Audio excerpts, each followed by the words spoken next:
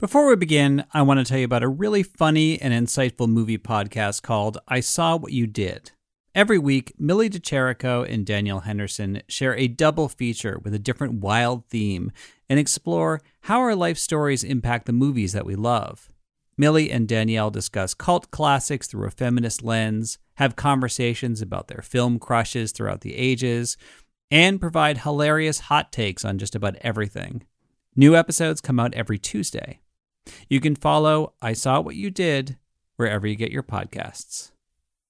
It's happening daily. We're being conned by the institutions we used to trust. The mainstream media is distracting us with meaningless headlines instead of focusing on the harsh realities facing American families. Time is short before something big happens, and that's why so many folks are preparing. They're becoming self-reliant by investing in emergency food storage from My Patriot Supply. Go to MyPatriotSupply.com and secure 4-week emergency food kits for each member of your family. Each kit contains tasty breakfasts, lunches, and dinners, averaging over 2,000 calories per day. Save $50 on each 4-week food kit you purchase, plus get free shipping on Ready Hour 4-week emergency food kits. You're not ready if it's not Ready Hour Foods. At My Patriot Supply, you can also get solar power generators, water filtration units, heirloom seeds, and survival gear.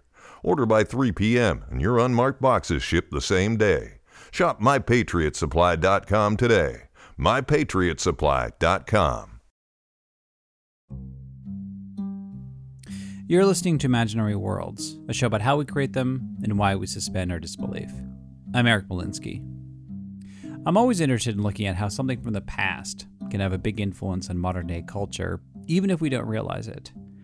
And I only learned recently how many elements from modern-day horror genres came from a really unlikely source, a theater in Paris called the Grand Guignol. Now, it might seem like a stretch to compare Parisians going to the theater at the turn of the century with people watching the latest Halloween movies, but there are fascinating parallels. And the Grand Guignol was discovering how to scare audiences and why an audience would want to be scared back when there were no horror movies or even horror theater. They were inventing something brand new. Richard Hand is a professor at the University of East Anglia in the UK, and he wrote a book about the Grand Guignol. He says when the theater began in 1897, they were part of an artistic movement that was aimed at realism. A night at the Grand Guignol would be a series of short plays, and at first they were grounded, realistic, slice of life without any actual slicing, but there was already something edgy about the theater. It was really the only theatre in that particular district of Montmartre that was full of prostitutes and sex shows and, sleazy brothels and bars and, a lot of bohemians around there. So it kind of built that cult viewing. I think there was a dare factor. And the theater itself wasn't really a theater. It was a spooky old chapel. With carved angels 10 foot tall and the smell of incense and wax. Immediately it was an evocative setting. But in their first season, they had a play called Mademoiselle Fifi, in which a French prostitute murders a Prussian officer during the Franco-Prussian War. And this was the one everybody talked about. And they kept performing it, and the audience loved it. At the time, newspapers were full of lurid crimes, and the first artistic director of the theater, Oscar Métainier, realized they could make a lot of hit plays if they adapt those stories to the stage. When the audience was queuing to go in, he would talk to them. He'd talk to people in the queue. Now, his day job was working for the Parisian police force. So he would say things like, "Oh, you read about that murder? Well, I can tell you what the body looked like. I can tell you what the newspapers don't want to tell you." Alex Zavostovich is the co-founder of the Molotov Theater in Washington, D.C., which has recreated Grand Guignol plays for modern audiences. There was a very popular, perhaps the most popular story that they, or play that they did called The Last Kiss or The Final Kiss. And in it, a man is convalescing after having been horribly burned when his jealous paramour throws acid in his face. That scenario was actually very commonplace at the time. acid attacks were very commonplace. Although he says one of their secret weapons in freaking people out was using comedy. Remember, it was a night of short plays. And in an evening of Grand Guignol, you'd have a suspense story followed by a comedy, typically a sex farce, followed by a real horror story. And the idea there is what they used to call la douche écossaise in the original French, the hot and cold shower, meaning that you needed kind of a refresher or a palate cleanser so that the horror actually hit home. And that's a staple of the horror genre today, using comedy to let the audience drop their guard before you hit them with a jump scare. But Alex is still a strong believer in the power of theater over cinema. When you're seeing something on film, everyone kind of just starts thinking, I mean, whether it's done that way or not, everybody just thinks, CGI, or that was a camera cut. But when you're doing theater, there's no denying that what they're seeing is happening right in front of them.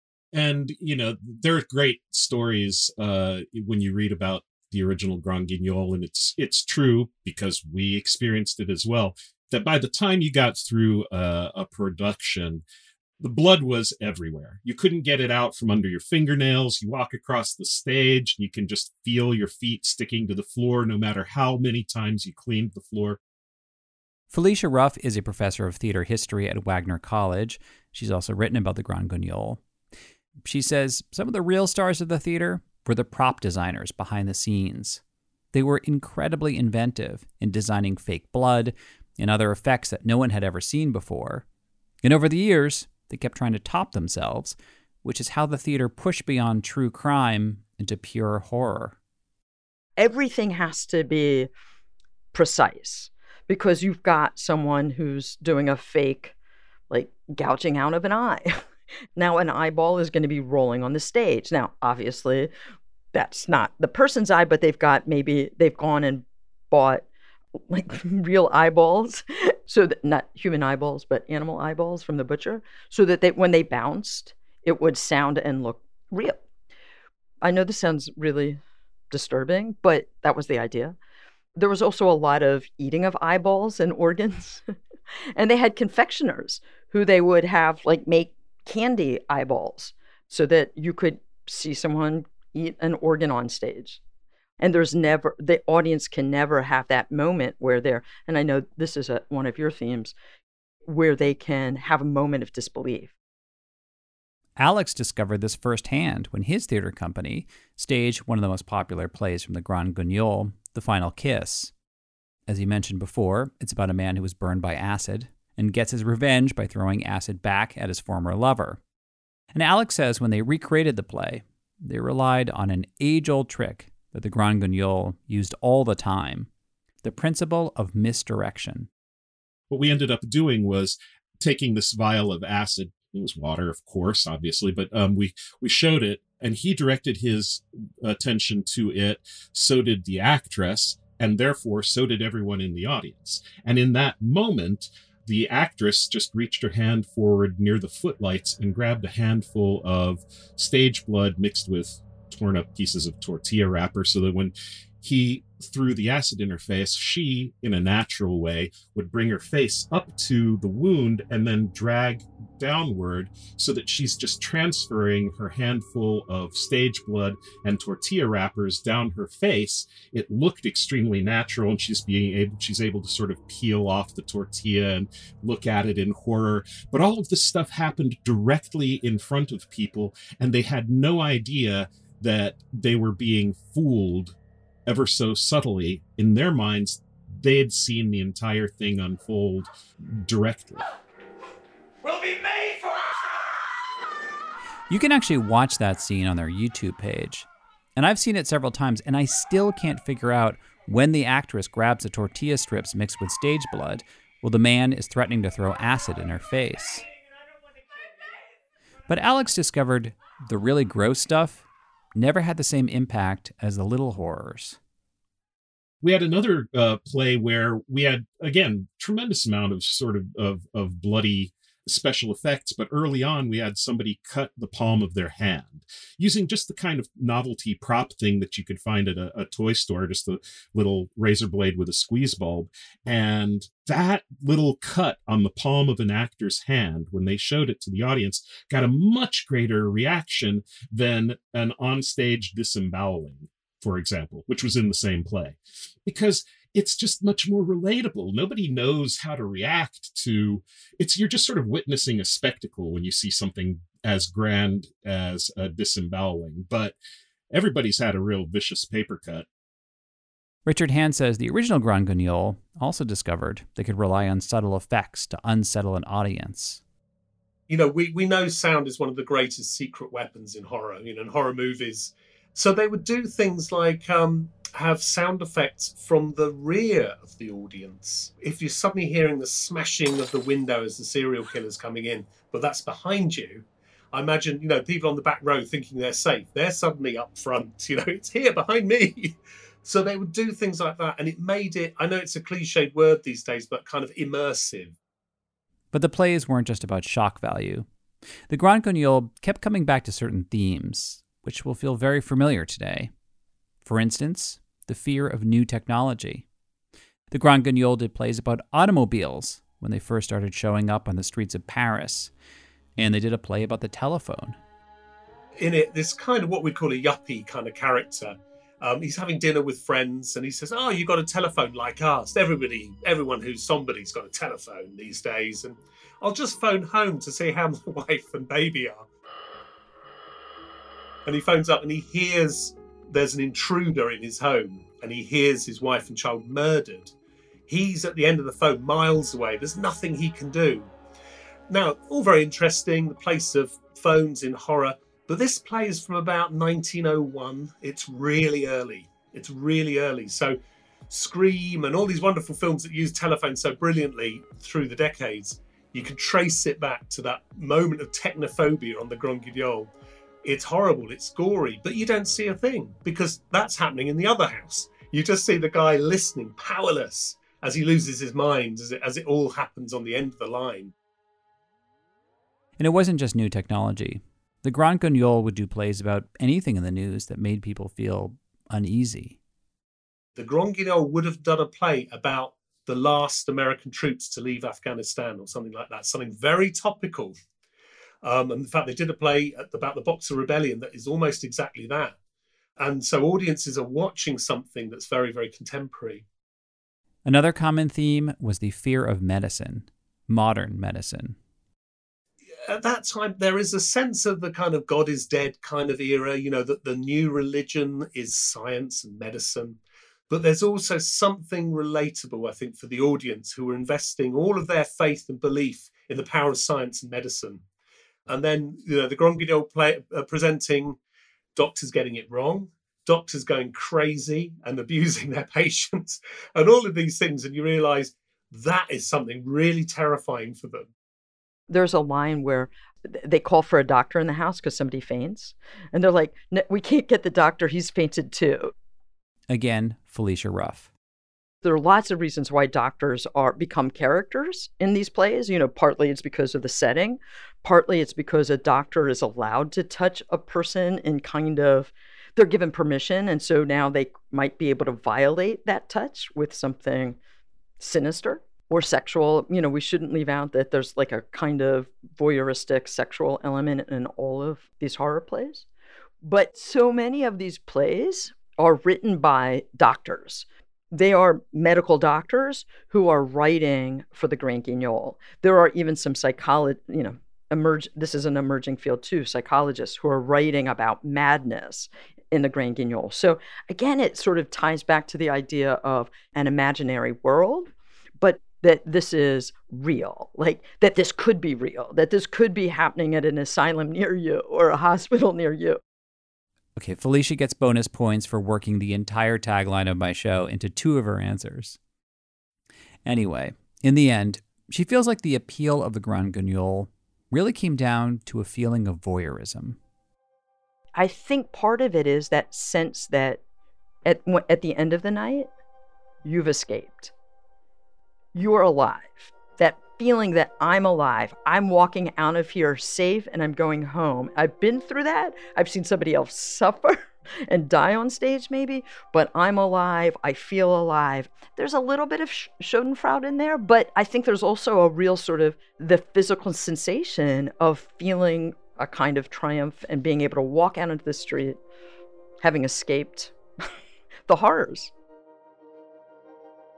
After the break, the Grand Guignol dies by its own hand, but it gets resurrected as a spirit that haunts modern horror genres to this day. Discover why critics are calling Kingdom of the Planet of the Apes the best film of the franchise. What a wonderful day! It's a jaw-dropping spectacle that demands to be seen on the biggest screen possible. I need to go. Hang on. It is our time. Kingdom of the Planet of the Apes. Now playing only in theaters. Rated PG-13. Some material may be inappropriate for children under 13.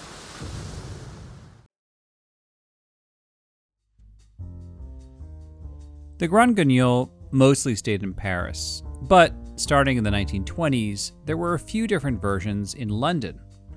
Most of them were short-lived, because the British government was allowed to censor plays, and this French horror theater was not exactly their cup of tea.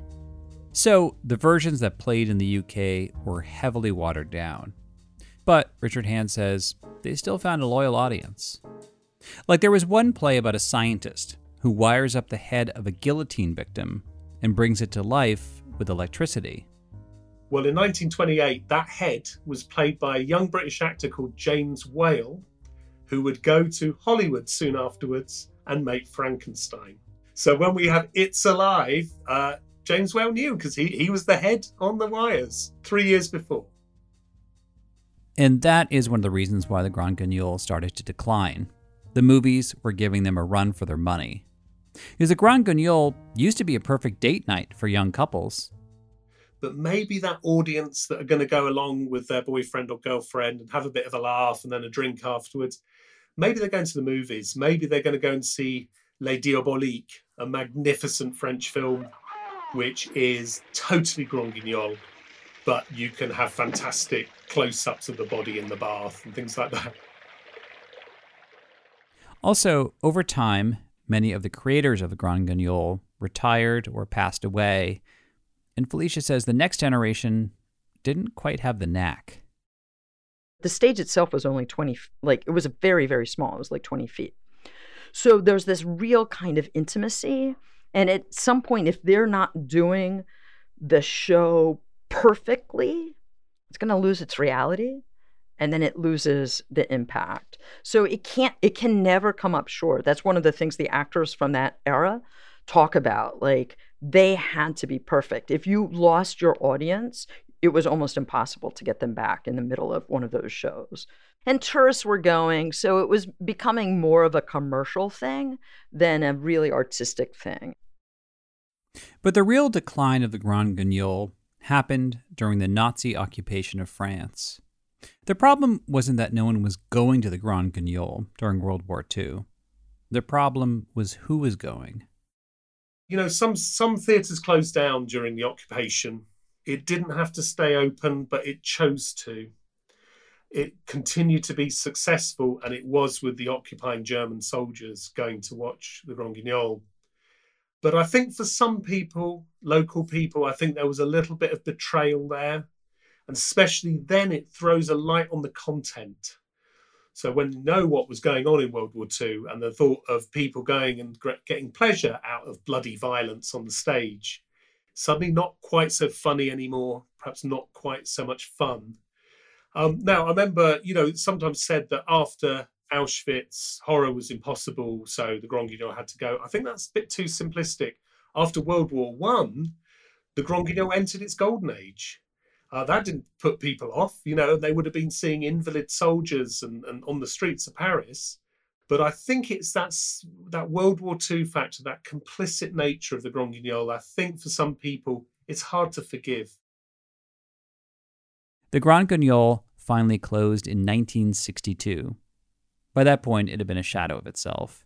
And the world had changed so much.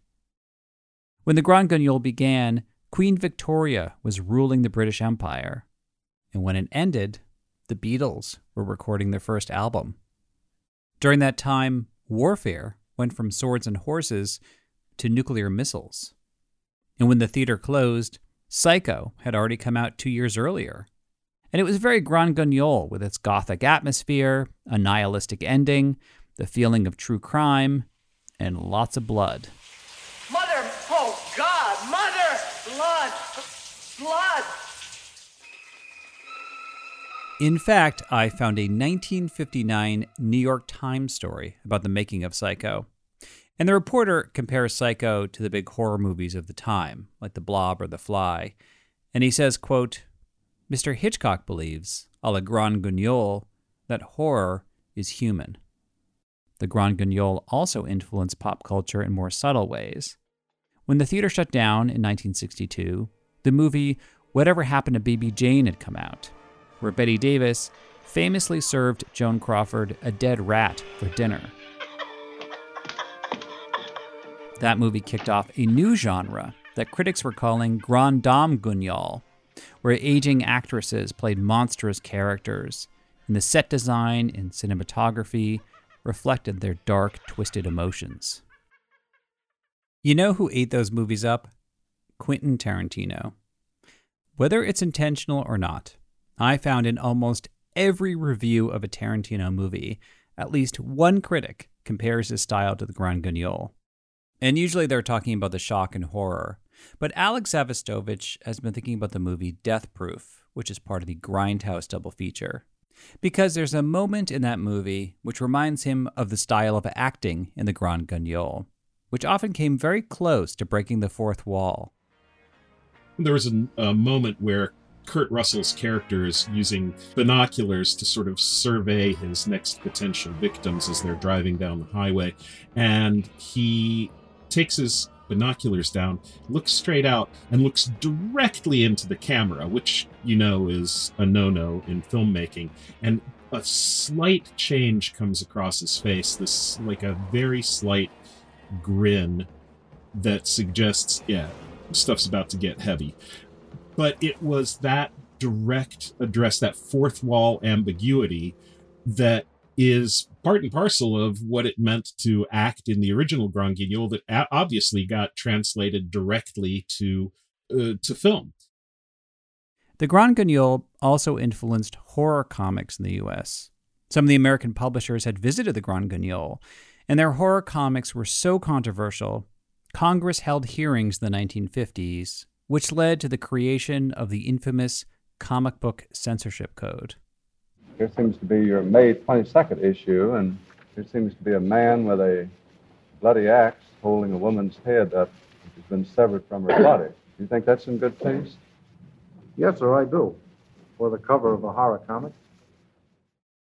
And Richard Hand says, we can't forget television. He still sees the reflection of the Grand Guignol on TV today. Because, you know, the Grand Guignol loved its short plays. They weren't interested in doing a long play. They wanted to take you to the final act and hit you over the head immediately. But I think, you know, televisual horror, American Horror Story, Penny Dreadful, all these series, they're not full-length movies. They're episodic. They have an ensemble. The American Horror Story guys, you know, Sarah Paulson, Evan Peters, I mean, they are descendants of the Grand Guignol stars. Loving what they're doing, and you never know, are they going to be the victim or the villain? I'm here to help you identify your gifts and teach you how to control them. Dear Diary, I have seen my future. It is pink and wrapped in silk. Everybody is dead, don't you get that? I am not going to roll over and take this anymore. I am done telling myself to calm down. You remember what happened to the last person we occupied. That is such an interesting comparison because, I mean, like American Horror Story, the Grand Guignol was a theater troupe, and they kept reusing the same actors over and over again. Yeah, that's right. And I think in that way, you kind of get a sense it's quite a specialised form, perhaps, you know, that they were real masters of this. And I know Paula Maxer, the most assassinated woman in the world and all this, the legend goes, she really mastered the form, and it's fascinating getting responses to what people made of her and the cult around her. And she tries to do other things, but she comes back to the Grand Guignol, probably typecast by that point. But there again, in the Grand Guignol, as I said, sometimes she's a victim. Her scream was legendary. But there's some plays where she plays nasty bits of work as well and loves every minute of getting a bit of revenge. Speaking of theater and revenge, we can't forget the most popular horror musical of all time, Sweeney Todd. It's about a barber who slashes the throats of his customers, and his downstairs neighbor turns the bodies into meat pies. And once again, I found an article from the New York Times. It was a 1979 story about the making of Sweeney Todd, where Stephen Sondheim says he'd always been interested in the Grand Guignol, and he saw Sweeney Todd as his chance to make a Grand Guignol-style musical. That makes sense to Felicia. Sweeney Todd was built on a melodrama, which was built on like real crime stories. That's where a lot of the material, at least initially, came for the Grand Guignol, from these real crime stories that they were trying to reenact. Attend the tale of Sweeney Todd. His skin was pale and his eye was odd. He shaved the faces of gentlemen who never thereafter were heard of again. Richard also sees the influence of the Grand Guignol on immersive theater today, which is usually set in a spooky or evocative location that was not originally a theater. And that's all very popular. But still, he wonders, what is the role of shock and horror in our culture today? You wonder, don't you? We're in a world of trigger warnings now. What do we do about that? I think there's a contract. I think you have to say to people, if you really don't like horror, if it's going to give you nightmares, don't bother. That is such an interesting point about we're now in the culture of trigger warnings. I mean, the Grand Guignol completely flies in the face of that. Yeah, that's it. I mean, it's difficult, isn't it? Because you don't want to destroy the plot. Trigger warning, describing what's going to happen. You need your surprise factor in the plays, even though often with horror, often with Grand Guignol, I think when something happens, a moment of horror, there's I knew that would happen, But at the same time, it's the suspense getting there, isn't it? This kind of spider and the fly kind of thing. It's inevitable, but it's how you get there. One of the thrills of the Grand Guignol was leaving the theater and feeling like you survived. Being alive may have been something we took for granted in the before times, but in the age of COVID, when theaters are just starting to open up again with lots of safeguards, until a show is shut down because there's a COVID outbreak among the cast or crew, I'm not sure we need to be reminded that we're lucky to walk out of a theater alive and healthy. Although I am certain, if the Grand Guignol were still around today, they would definitely write a play about that. Or maybe several plays about that. Well, that's it for this week. Thank you for listening.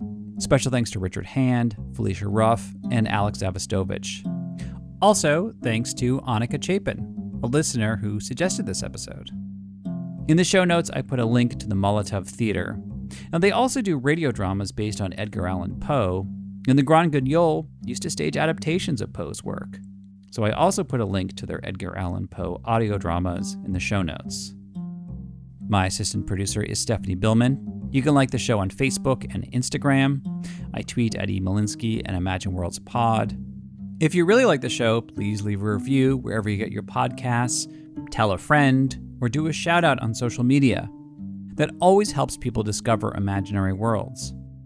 The best way to support the show is to donate on Patreon.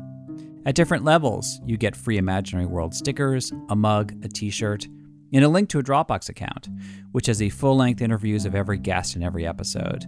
And we just lower the pledge for the Dropbox account, so you can now access it at $5 a month. You can learn more at imaginaryworldspodcast.org.